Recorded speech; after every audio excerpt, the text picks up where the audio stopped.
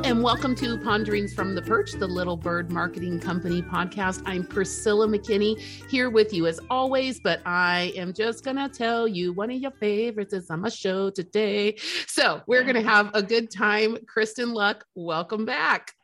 Thanks for having me. I don't know if this is my third or my fourth, but it's always a pleasure. I think you are now officially my most heard from guest. I love that. You know, I love to be number one. I know, I do. This is one thing I love about you, among many, many other things. But I will tell you, at the beginning of COVID, you and I got on a show, and I do remember very specifically, I started the show by saying, welcome to the shit show. Because we already had seen in a very short time that there was a dumpster fire going on. People were calling, freaking out about what was going on with business, and in the market research, you know, where you and I live, you know, it was nuts. So this is, I think, a really great way that we're going to maybe close an interesting little door on our previous conversation. So before I get started, I have so many questions to ask you, Kristen, but for those of you who don't know Kristen, first of all, I don't know what rock you're living under, but Kristen is a very experienced serial entrepreneur. And unlike the fifth graders that I talked to last year, where I did like a little talk for entrepreneurship, when I asked them what a serial entrepreneur was, they thought maybe I was actually making cereal that they might like. So no, she's a serial entrepreneur and has really done a lot in the market research space with technology. And right now she is leading Scale House consulting firm, and she focuses on non-traditional growth strategies for very, very data-driven marketing technology firms and market research companies. But I know that, you know, you've expanded, especially even through COVID, into a lot of different industries. This just happens to be the one industry where you're known the most. And maybe people have heard your name now because you are our beloved president of the ESOMAR Association. So, yeah, actually, I went the opposite way during COVID. I doubled down on marketing, tech, and services. So we actually don't work outside of that sector anymore. I kind of, you know, I eat my own dog food in many ways. You know, one of the things that I tell people is that I think there's a misnomer that in order to grow, you have to be all things to all people, and you have to do a lot of different activities. And I find actually the opposite to be true. I think the more defined you can get in the types of clients that you service and the types of projects you take on and your expertise, the faster your business grows. And that's certainly been the case with Scale House as well. Like we had our best year ever this last year, which is kind of unheard of in the middle of a pandemic, and particularly since both you and I, at the beginning of this pandemic, gave away so much free time. So it's amazing that, you know, we had a year that was as good as it was. Oh, 100%. And I will go ahead and make it public and credit you. You encouraged me a lot in my own double down. Yeah. And stay focused, yeah. Priscilla. This is what you do. This is what you do well. Quit getting distracted. And I think, you know, on one hand, we're colleagues and we're friends, but on the other hand, I also pay you as a consultant, and I think it's well worth every penny. And we also have had the best year ever. So there you go. And I pay you as a consultant as well. Well, there you go. Now we've revealed all the secrets. There you go. Yeah, you want to do work with people you like. I think that the folks that did really well during the pandemic were the ones that acted quickly and aggressively moved forward versus the deer in the headlights approach, which I think some people took, which was let's wait and see what's going to happen and then make changes. But by the time that happened, it was too late already. Mm-hmm. You know, the thing that defines companies that survive versus the ones that really struggle is decisiveness. And it's something that I've struggled with myself in my own career. It's very hard to make some of those decisions to furlough staff or lay them off or to take, you know, a significant pay cut yourself, or, you know, these are all challenging things, or to say no to clients that aren't the right fit for you. So that you do have the room and space to take on the ones that are. And I think that is something that I've struggled with myself for sure. Well, I think one anchor that you've provided me is a phrase that you like to say a lot of times, that action brings relief. And I think that we, you know, as entrepreneurs sometimes can just live in this consternation of, I've got to make this decision. And for right or wrong, you really believe in letting people make the decision and get that relief, because we cannot possibly live under that kind of stress. For sure. Yeah. I've been very upfront with the fact that I have suffered from anxiety my entire life pretty much. And that little nugget was actually given to me at a cocktail party by some random guy. I wish I could credit him for it. But we were having a talk. I think he was a psychologist. It was in New York. And we were like chit-chatting over a cheese platter or something. And that was like literally the most liberating piece of advice that I've ever gotten, I think, because for me, I would get so bound up in the anxiety around making a decision that I wouldn't make one. But not making a decision is also a decision. That's the irony of it. Mm-hmm. And so, and one of the things he said is, I think something that will really help you is that to remember that action brings relief. Even if it's the wrong decision, you still made a decision. So you can move forward and, are my decisions 100% correct all the time? No, of course not. No one's are. But I can always correct that. I can course correct along the way, or I can pivot back and figure out a way of doing something differently. But I can tell you it's a lot better than sitting in that anxiety and that, that feeling that you don't know what to do. Right. And one thing that I think was really key for me when you and I first met many, many years ago was this idea that, I may hear that and understand that for your business, but it is very difficult for me to understand that for me and for my business. And this is the beauty of a consultant. And this is the beauty of how important it is to surround yourself with people who are willing to tell you the truth about, your company and about where you're sitting right now, like what kind of decision you're making and the way that you're going about thinking about your company. Yeah, it's very hard when you work in the business all day to take a step out and see what's really going on. And a lot of the things that slow a business down or can actually work against its growth are behavioral aspects of what's going on in the business. It could be the wrong employees in the wrong roles. It can be a lack of investment in marketing and sales and focusing on operations and products, which is very, very common, particularly in marketing, tech, and services. There's a whole myriad of activities that go on that I think can be very hard to see when you're in the moment. And it can also be hard to understand how those behaviors need to change as your company grows. The things that serve you in the early stages of your company are not necessarily the things or people that will serve you as you're scaling. And once you get to 5 million and 10 million and 20 million, like those are really, really different growth stages. And the activities that you do in those stages are vastly different. Oh, just even hearing that, because, we know that out in any market that you're in, there's no shortage of advice from people, just free advice. Oh, you should do this. Oh, this worked for us. Oh, yeah. But they are pointless when they have not considered where you are at your own growth stage. And I get this on the marketing side. People are like, oh, Facebook works for everybody. Oh, you should have done LinkedIn. You should have, I don't care what solution it is. Something works for someone, or they heard it worked for someone. And now somehow it's supposed to work for everybody. And that is just not the case. It's not. Yeah. I spend a fair amount of time in every engagement I have doing, a lot of data analysis going in to really try to understand where companies are in their growth stage and what the challenges are that might be, really holding them back versus what activities are really serving them. And, to your point, Priscilla, I think everybody loves to give advice, and everybody's, what is it, a Saturday quarterback or Sunday quarterback? I don't know. It's a Monday morning. It's a Monday morning. I don't know. I don't watch sports, so this is very clear now. You totally botched that one. I did. I nailed that one. That was amazing. Okay. Yeah. Well, I was talking with a CEO of a very, very large company, almost a half, run a $500 million company, and he was a new CEO into the role, and he was saying that right now I'm like the ship captain in the Suez Canal with like every middle-aged dad like yelling at me from the side, like turn it this way, and yeah, of course everybody wants to put their 2 cents in, but it's hard to ignore. You need to remove that as a distraction, and that's the other thing, particularly for people right now. You get inundated with sales calls and people offering you services, and here's a great business opportunity. And I think it's easy to get distracted by that. And that's why it's so important to have a strategic plan and objectives and key results that you're working towards. You can very, very quickly discern like what are opportunities and what are distractions.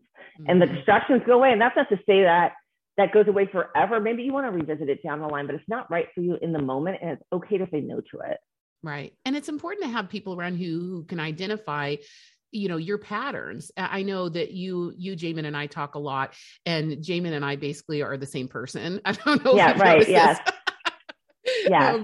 But we like to take on way too much. We like to do Yeah. a million things at one time, and it's so funny because he and I talk, and it's just, we're so good for each other because we see it and we're like, and I know deeply what you're about to say, and I know what you're thinking, and I know what you're hiding from me, Yeah. but it's understanding that, we have different personalities or different, maybe natural styles inside entrepreneurship too. And those are sometimes getting in the way of us having success as well. For sure. I think Jamin and I were really great business partners for many years because we are very different in many ways. I'm much more pragmatic than he is, and I tend to get less excited about new things than he does. I'm more of the grouchy, skeptical one.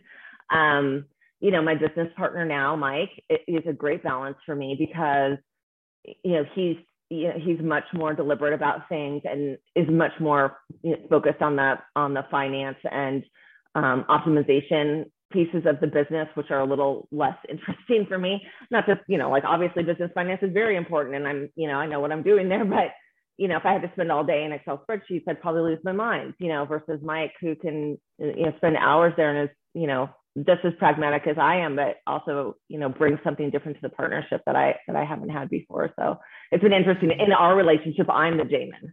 So wow. Yeah, I'm the Jamin. So yeah, this is going to be our new thing that we say, I'm the Jamin. I'm the Jamin. Yeah. And it's interesting because I've, worked with early stage companies. And one of the things that I tell founders is, picking your business partner is one of the more important decisions you can make. It is like a marriage.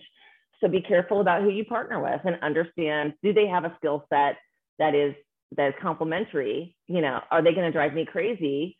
Or, do we have, you don't want to have somebody who is identical to you. That's not healthy. Yeah. Okay. So what we're going to talk about a little bit, I want to shift gears and I want to hear from you. We're going to make this transition about, okay, this is where we sat for the last 2 COVID years, right? But yeah. I wanted to really give people a treat at the end of this year on this podcast to say, let's start with some good news.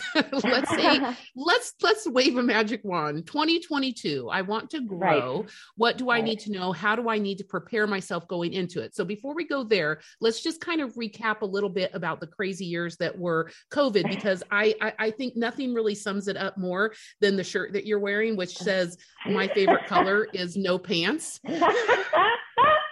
I'm only wearing this because you and I are on video together. I try not to wear this in public too much. In full disclosure, I did accidentally wear this on a banking call one time, and I didn't realize I had it on until about halfway through the call, and then I was like, oh, well, maybe that's not appropriate.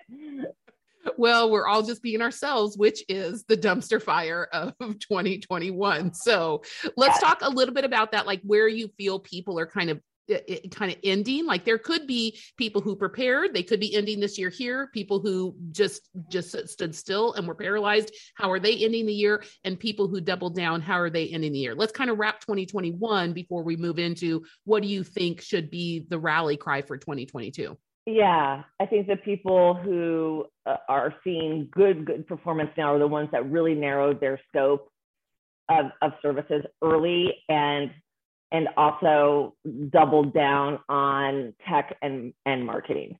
So they if they had things that they were doing offline, they figured out how to do them online very, very quickly. And they also invested heavily in marketing. And I know that goes against the comfort level of many people. The most natural thing that founders do, or CEOs or executive teams do in times of financial crisis, is that they huddle and they like try to, not spend anything. So they try to bring everything as close as possible and hunker down.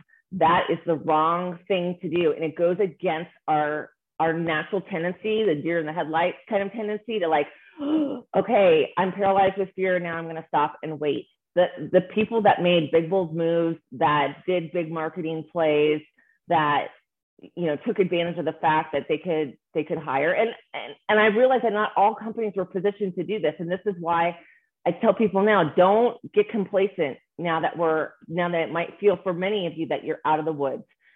If you regretted not having a line of credit during the pandemic, now's the time to go get one. these are the things you want to put in place before you need them.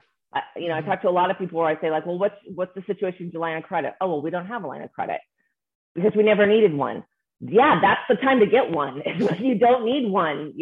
That's when you're going to get the most competitive rates, and you can get a line of credit and never pull on it. It's a good backup to have there. And so I think the folks that sort of like went boldly into the night are the ones that really excelled and came out confidently and didn't back off of sales and marketing, which is generally, as you know, Priscilla, the first thing that people cut. When there are cuts to be made, it's like, oh, well, we don't need the person in marketing. My next door neighbor's cousin can do it. That's not how marketing works anymore.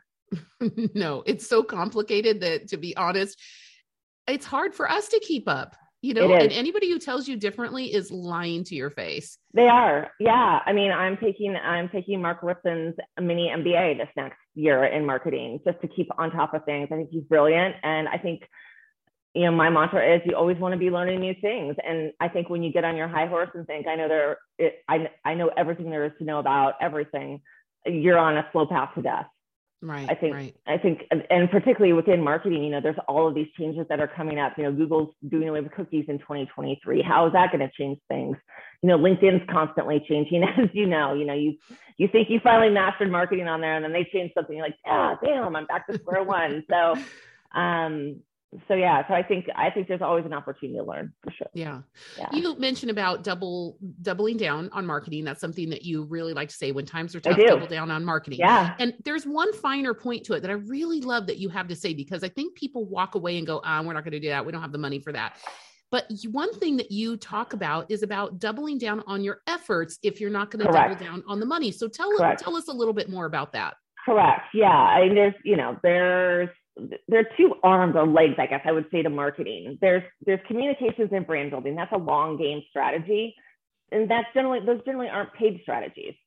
They're long game. And that's content marketing, kind of everything that you do on social media. And then there's performance marketing, which has a little bit of that long game brand building in it, but it's primarily around lead generation and driving leads, and how are you going to convert those leads as quickly as possible. So you've got communications and brand building, and you've got performance marketing. If you have no money to spend on marketing, that means you need to double down on activity. That means that you personally need to be on LinkedIn every day, posting, commenting, on social media, writing blogs. If you're not going to put money in, then you have to put effort. And ideally you should be putting both, but if you don't have any money, then it is, I think I said this at the beginning of the pandemic, when others go quiet, you want to go loud as you can get. You want to be speaking, you want to be doing webinars. And I think, unfortunately, what a lot of folks found themselves in is, early on in the pandemic, their entire marketing budget had been focused on events. Well, now there's no events, and they hadn't invested any time in brand building or content marketing. And it's, as I'm sure you can attest to, Priscilla, it is a long game that not only requires consistency, but it requires not getting, I think, dejected when not everyone likes your post. I tell this story all the time. Like, some of my posts are super popular. I think I've got, almost 11,000 followers on LinkedIn now. That has been the culmination of years of work. That did not happen overnight. And, I'll put up a brilliant post that I think is super helpful for people, and it'll get like 1,000 views. And I'll post about my goddamn suitcase, and it'll get 20,000 views. I mean, there's no rhyme or reason to it. Right. But the fact of the matter is that I'm consistent with it, and I'm constantly on there talking, commenting on other people's posts. And I think that people get very discouraged when they start and they don't get a lot of followers. They don't get a lot of comments right away. Yeah, it's a long game strategy, but you still need to do it. Right. Yeah. It's like what's the best day to, plant a tree 20 years ago? What's the second best day to plant a tree today? Today. Yeah. Like, tomorrow's going to be a bad idea. Yeah. You can't just keep kicking the can. And there's lots of activities that you could do that don't cost anything, email marketing. Yeah. That's time. You've got to write something, but hopefully everyone listening to this has a CRM and a marketing automation platform. If you do not, please prioritize that for 2022. Mm-hmm. And if you can't afford to hire somebody to run it, then figure it out yourself. It's not rocket science. Right. I think sometimes we put ourselves in these little buckets of things that we can do and things that we can't do. And I find that I'm actually capable of much, much more than I ever admit to myself. I think too, I think you'll agree with me here. The consumer being in the driver's seat in a myriad of ways has also trickled into B2B in the point where like things that used to be incredibly complicated, like if you remember the days of Goldmine and then, even Salesforce, things that were uber complicated. Oh my gosh, do you remember ACT? Okay, yes. Anyway. Oh my God. Okay. I just literally had like a panic attack thinking about it. I'm so sorry. But it's like me having to learn how to program in SPSS before they had an interface. You had to program yes. When I was at university. Yeah. I just it still like makes me like, ugh. Yeah. I also had a pager, Kristen. Anyway, moving on. Me too. Me too. And somebody was asking me the other day, like, what was the purpose of the pager? And I was like, I'm pretty sure like someone would page you and then you would find a payphone to call them. And they're like, what was the purpose of that? And I was like, really, I don't know. Well, yeah. But then when they say, what is a payphone? You're like, oh boy. Exactly. They have an airport still. So yeah, go crazy. Well, okay. So I'll meet you over at Ralph Lauren in Chicago that, that they have a restaurant. They actually have 2 payphones still in that restaurant. It is just, I will meet you over there. Next time we go, let's have lunch there because we just got to get a picture of ourselves by that payphone. It's like 100%. A little payphone lobby in front of the bathroom, so you could just take a private call. It's so awesome. Right next to the bathroom, which is exactly where you want to take a private call. Of course. Don't you know? It's the best place. Okay. I don't even know what we're talking about. Hold on one second. Okay. So let's go back to like the complexity of what used to be CRMs and digital marketing and all this kind of stuff. But you and I both know that the consumer being in the driver's seat out in B2C has translated over to B2B. And so now these companies that are selling these big CRM systems, marketing automation, obviously, I don't think if anybody's ever heard us, Kristen and I are big proponents of HubSpot and we work on that all day long, but choose what you're going to choose, get to know it. But these companies have had to break down their software and their services in a way that is very accessible, very trainable. And, HubSpot, for example, has a free HubSpot Academy. There is no excuse for you saying, oh, I just haven't been able to, there's no manual. It's just interactive online learning that helps you walk through these pieces. And between YouTube and HubSpot Academy, if you want to take the time and you don't have that money to spend and have an expert do it, it's completely out there, yours for the taking. Yeah, you would be surprised at what you can learn on YouTube these days. But I mean, I am a fan of HubSpot as not only a good entry level CRM, but one that can pretty much serve you, until you get to such a point where you have such a big sales team and such a complex organization that it requires another CRM. And even then, the mix that I recommend is Salesforce and HubSpot. So I would use Salesforce as my CRM, and I would use HubSpot as my marketing automation platform. I just think you're not going to do better than HubSpot for marketing. Right. The other great thing that they released, I think it was just this last year, is they now have account-based marketing technology tied in, which before you had to license separately, which was, it's expensive to license demand-based or Triblio. And so to have that now all in one package, I think makes it even a more powerful platform. And this is not an advertisement for HubSpot. I know lots of people have their own CRM and marketing automation platform preferences, but I do think if you're in a more do-it-yourself and you've got more of a junior team and you want something that's not too complicated and not too expensive, that is the way to go, hands down. Right. One interesting thing is you mentioned like people who weren't prepared, like for example, they didn't have a line of credit because they didn't need it before. Well, right. Oh my gosh, don't wait until you need it. Well, I think that way about marketing automation and CRM. Well, don't wait until you need it. Like those things are horribly, mind-numbingly, massive undertakings to get an entire organization on. And so starting small is a key for CRM and for marketing automation. And I don't think people truly understand that. It is. Yeah. I mean, I've gone into consulting gigs with companies that are over 10 million in revenue and they're running everything off of Excel spreadsheets. It's fascinating to me. And so because of that, they're not getting a lot of the business metrics that they need in order to really push their growth forward because they're operating under very anecdotal data, and not even data, I would say feelings. Right. Feelings about how things are going. You know, I can't tell you how many engagements I've gone into where one of the first questions I always ask is about churn. Well, what's your year-over-year client churn? And I'll hear like, oh, well, clients love us. And of course, we've got great client relationships. And then I go in and I do a year-over-year analysis, which is super easy to do. And they've got 60% churn. Well, if you're a services company, your churn shouldn't exceed 20% a year. And if you're software, it shouldn't exceed 10. So if you're churning 60%, imagine if you kept that 60% of your clients and grew 20% every year, what you would be doing.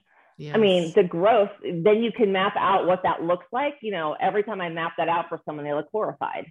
Yeah. Well, as someone who has been through that process, and that's why I'm like about ready to cry. But the good news is that we're under 6%. Thank you, Kristen. Right. You're welcome. You're welcome. So, I'm sorry for having that traumatizing conversation with you, but it's going to pay off. Okay. I'll just wipe my brow now. It's okay. We're through it. We're through it all now. Right. Yeah. So let's pivot a little bit and let's talk about 2022. Yep. And what do people need to have in mind? What do you think it's really going to take for people to succeed in business in 2022?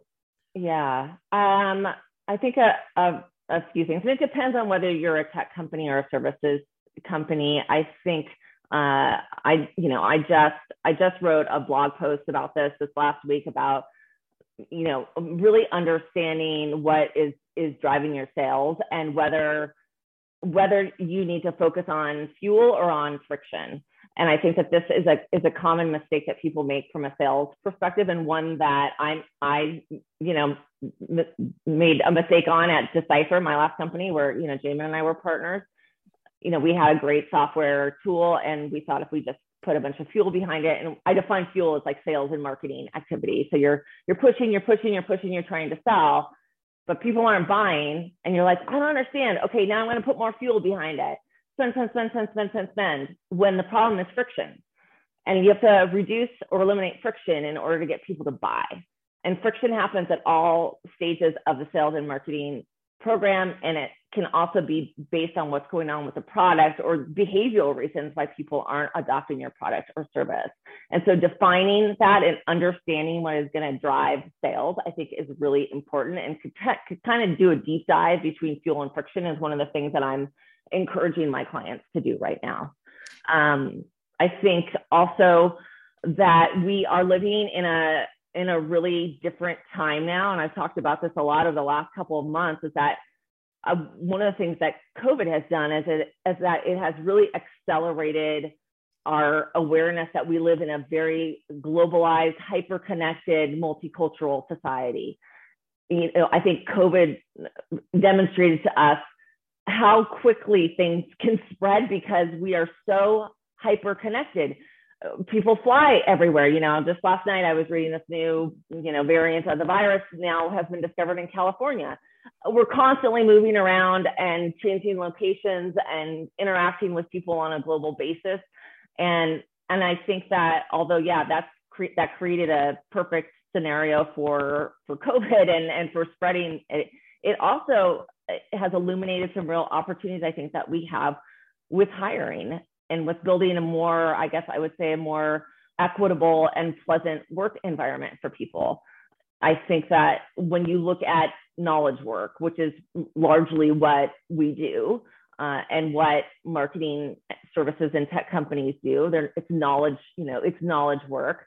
The knowledge work environment was largely designed after a manufacturing environment. You know, they basically took a manufacturing environment where you would come in, maybe you're making a car or canning soup or whatever. You come in, everyone would work at the same location, closely supervised from 9 to 5, and then they would go home, they'd go back to their houses. And we basically just took that model and we put it on knowledge work and said, okay, now everyone has to come to the office, be closely supervised, and work from an office.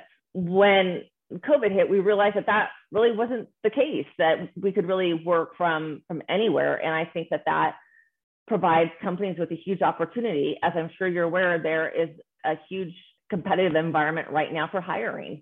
It's very, very hard to hire any kind of talent for knowledge work. It's extremely competitive. I've had clients that are giving massive increases to their staff to keep them from getting poached. Everyone that I know, all of my clients are trying to hire people quite unsuccessfully. And one of the things that I've really encouraged them to do is rather than going with an office first strategy, to go with a remote first strategy. And that's not to say that you can't have an office location where you do have staff. It just means that not everyone on the team has to be in that office. You know, if I look at an office first culture where everyone has to be in an office, I'm restricted to only hiring in the radius of that office. In a remote first culture, I can hire the best talent from anywhere in the world. And maybe I'm bringing those people together on a quarterly basis or a monthly basis, depending on where they are in the world and what their focus is. You know, if I have a sales and marketing team, for instance, I might want to bring them together on a quarterly basis in some centralized location. But, I think it brings around kind of a Darwinian business aspect, which is, if you and I run companies in the same space and I have better talent at a lower price and lower overhead, I'm going to put you out of business every day of the week. And if I repeat that enough times with enough competitors, the remote first model is going to dominate market research and insights without a doubt. And I think that the firms that I see that are really going to struggle are the ones where there is an insistence on people coming back to the office. It just is, I think they're going to lose good talent. I think they're going to have an unsatisfied workforce. It does, for me, bring up an interesting piece of a passion project of yours that you started many, many years ago, Women in Research, this completely free to join network of women all over the world, reaching out to each other. And, obviously it was ahead of its time in a lot of ways, but I do think to the extent to which, people realize that remote does not mean really remote. I'm not sure that why we're using that word, that people don't have to be siloed or, hidden away or these kinds of things. I do think that those types of associations are now more important than ever, because we're not getting all of our mentorship, peer review, or even sponsorship from our primary organization, and expanding our networks out and making sure that we help our employees spread their networks out is super important. For sure. I also think that, and I say this to folks living in the US, if you are in the US doing business here, we have a very egocentric approach that we know the best way of doing everything, which is not the case at all. One of the reasons that I've been so involved with SMR and why it's been such an important association for me is because I have met people from all over the world and taken best practices that they have, ways of doing research, ways of marketing. Some of the best learnings that I've gotten out of the last year have been out of companies in Latin America. When you don't have the same resources or the same access, then you end up doing things in different ways. And I think that there's a lot that we can learn from people in different regions of the world, if we're just open to connecting and to listening. Yeah. And I know that you and I've talked a lot about, like, what does it mean when it's remote first, for someone who's very junior, who's just starting for the first time. And that's not ideal, even within knowledge work. And so, I love what you're saying. This hybrid approach is pretty important. How do you get the people who need to be next to people?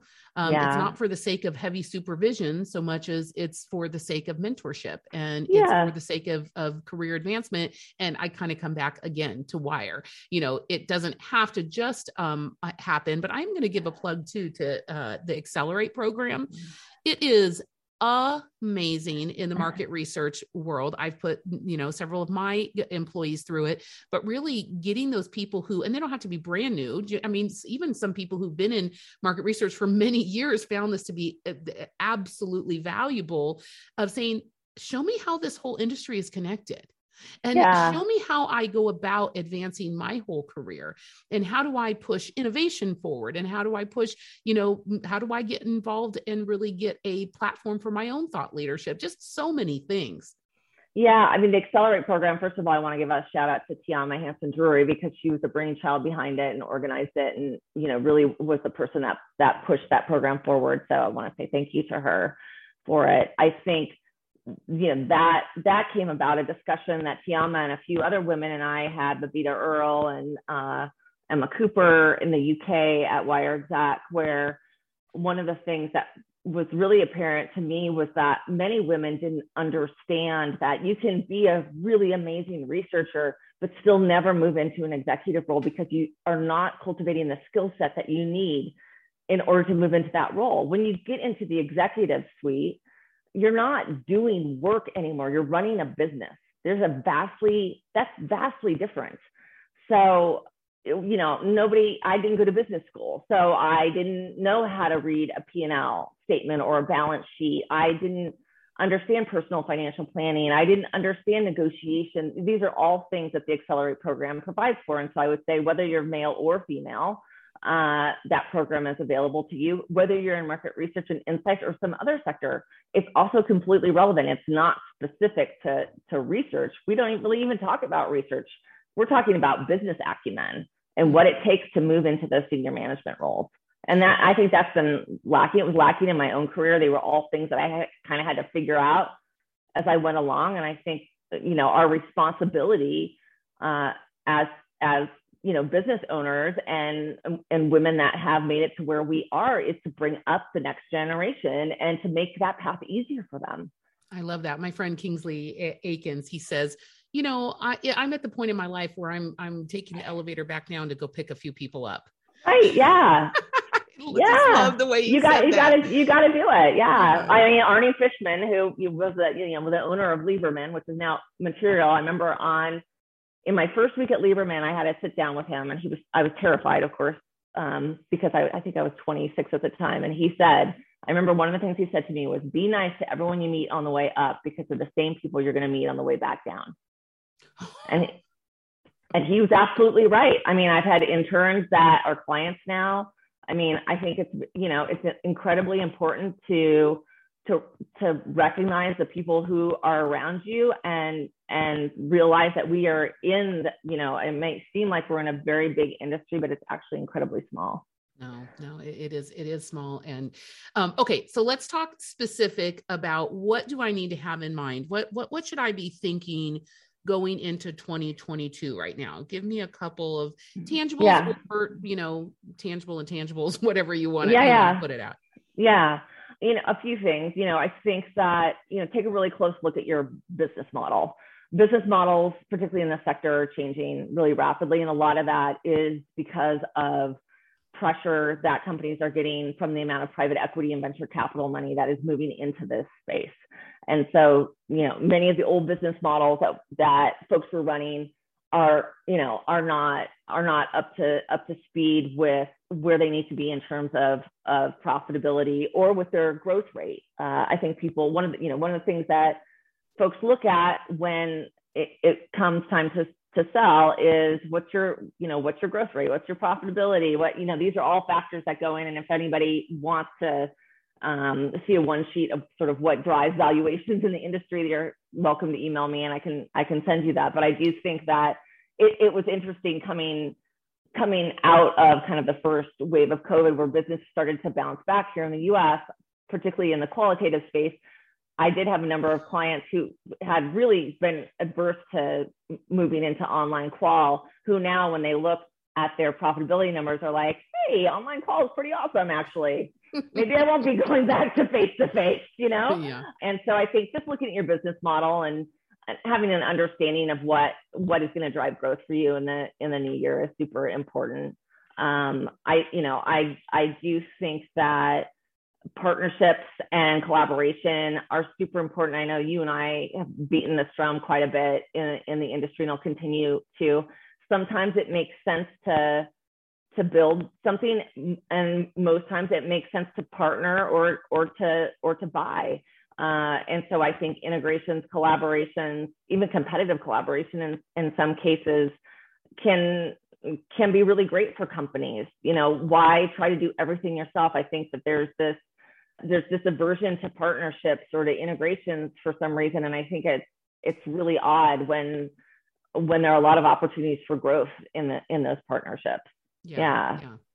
Well, you'll be proud of me that actually next year I will finally get that book out. Collaboration is the new competition. Yeah. Well, yeah, it's true. It's true. Yeah, it's true. And I think that, there's a saying that a rising tide lifts all boats. And I think that's true. And yeah, of course, some people you compete directly with, and that's not maybe going to be an ideal partner for you, but I just see so many times people trying to do things the hard way, where I'm like, God, just build an API integration. Like, why are you trying to build this from scratch when it already exists?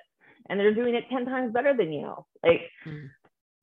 Yeah, it's just, I think part of that is people not understanding what brings value to a company and eventually to a company sale. And then there's also an ego component to it, which is, oh, well, I want to build it myself and I want to own it myself. But that's not always the fastest path to growth. No, and it makes me think of you referenced that blog article you wrote about fuel or friction. I mean, that was so great, but it made me remember something you said in there about it also requires you to do some discovery work.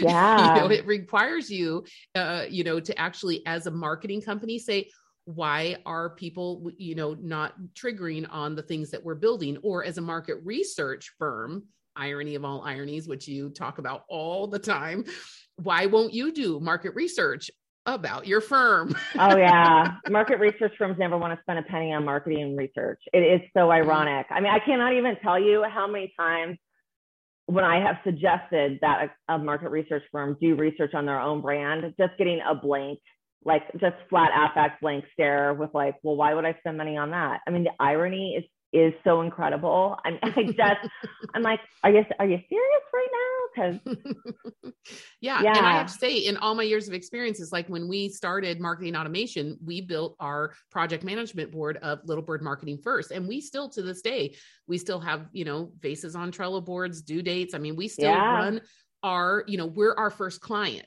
Right. But I cannot even tell you how unusual that is in the marketing world. It's Yeah. crazy. Well, just yesterday morning, I sit on the board of Forsta, which is now my old company, which is kind of funny. So Decipher was bought by Focus Vision, which now has merged with Confirmant to become Forsta. And I spoke to the product team, a global product team yesterday, and they had a ton of UX researchers that are on the call. And like, that's so refreshing to see, because the user experience, that's that friction point. You want to remove all points of friction for people who are coming in to use your technology and your services. You want to make it as easy as possible for them to buy and to understand how to get in touch with you and how to contact you. And I don't think that we spend enough time on that. And I would say, if you haven't spent any time on that, just, ask a stranger to go to your website and navigate it and figure out, have them tell you what you do, and how to get in touch with you. It's pretty eliminating. And if the answer is, I don't know, but you started in 1982, then right. you have a lot of work to do. Right. Yeah. And your website looks like it was made in 1982 too. Right. So yeah. They're sending you a page. They want you to call them and tell them. Yes. Yeah. 1982, your pager's going off. Oh my gosh. Okay. Well, as a huge thank you, as always, for coming on our show. I do want to tell everybody that, in my personal opinion, you have the very best blog in this entire market research world. It is called Scaled. You should go visit them at scalehouse.consulting and go sign up, because I am not joking. When she says that she curates content that helps businesses grow, I'm just telling you, there's never been an understatement of the year. So, this is where my journalism degree paid off. I write all my own content. And it's funny, I've had a couple of people reach out to me like, hey, could you let me know who writes your content for you? Because I'd really like to hire them. And I was like, I write my own content, folks. Right. Write my own content. I practice what I preach. When I say you got to put effort in and money, I do both. Well, and you write 3 articles a month, and my gosh, they are highly relevant. They're right now, there's something that is, tangible that I can take away from it, but it also has that depth to it, to where I can say, you know what, now I see that pattern, I can't unsee it. And now that's going to help me go forward with anything that I'm going to do in the future. So you really should go subscribe to there. But, just again, as a huge thank you, Kristen, is there something that you want to pitch, or something that, you'd like to tell people about what's going on with Scale House Consulting in 2022? Yeah, I mean, we have like a little ebook that's coming out I think next week, called the 5 Keys to a Growth Mindset. And growth mindset is super important. It was interesting at TMRE, which was just a couple of weeks ago, or maybe it was a month ago. Gosh, I can't even keep track of how time flies right now. But it was interesting because one of the keynotes said, one of the most important things that companies can adopt is a growth mindset. And so we've written a sort of a how-to guide for how to adopt a growth mindset and how to cultivate that within your team. So that'll be available for download next week. So look for it online. Kristen Luck, thank you so much as always. And great t-shirt. Great. Thank you. Great hanging out with you. Always. I wore this t-shirt just for you. Awesome. Well, from all of us here at Little Bird Marketing, have a great day. Get that growth mindset on, and happy marketing.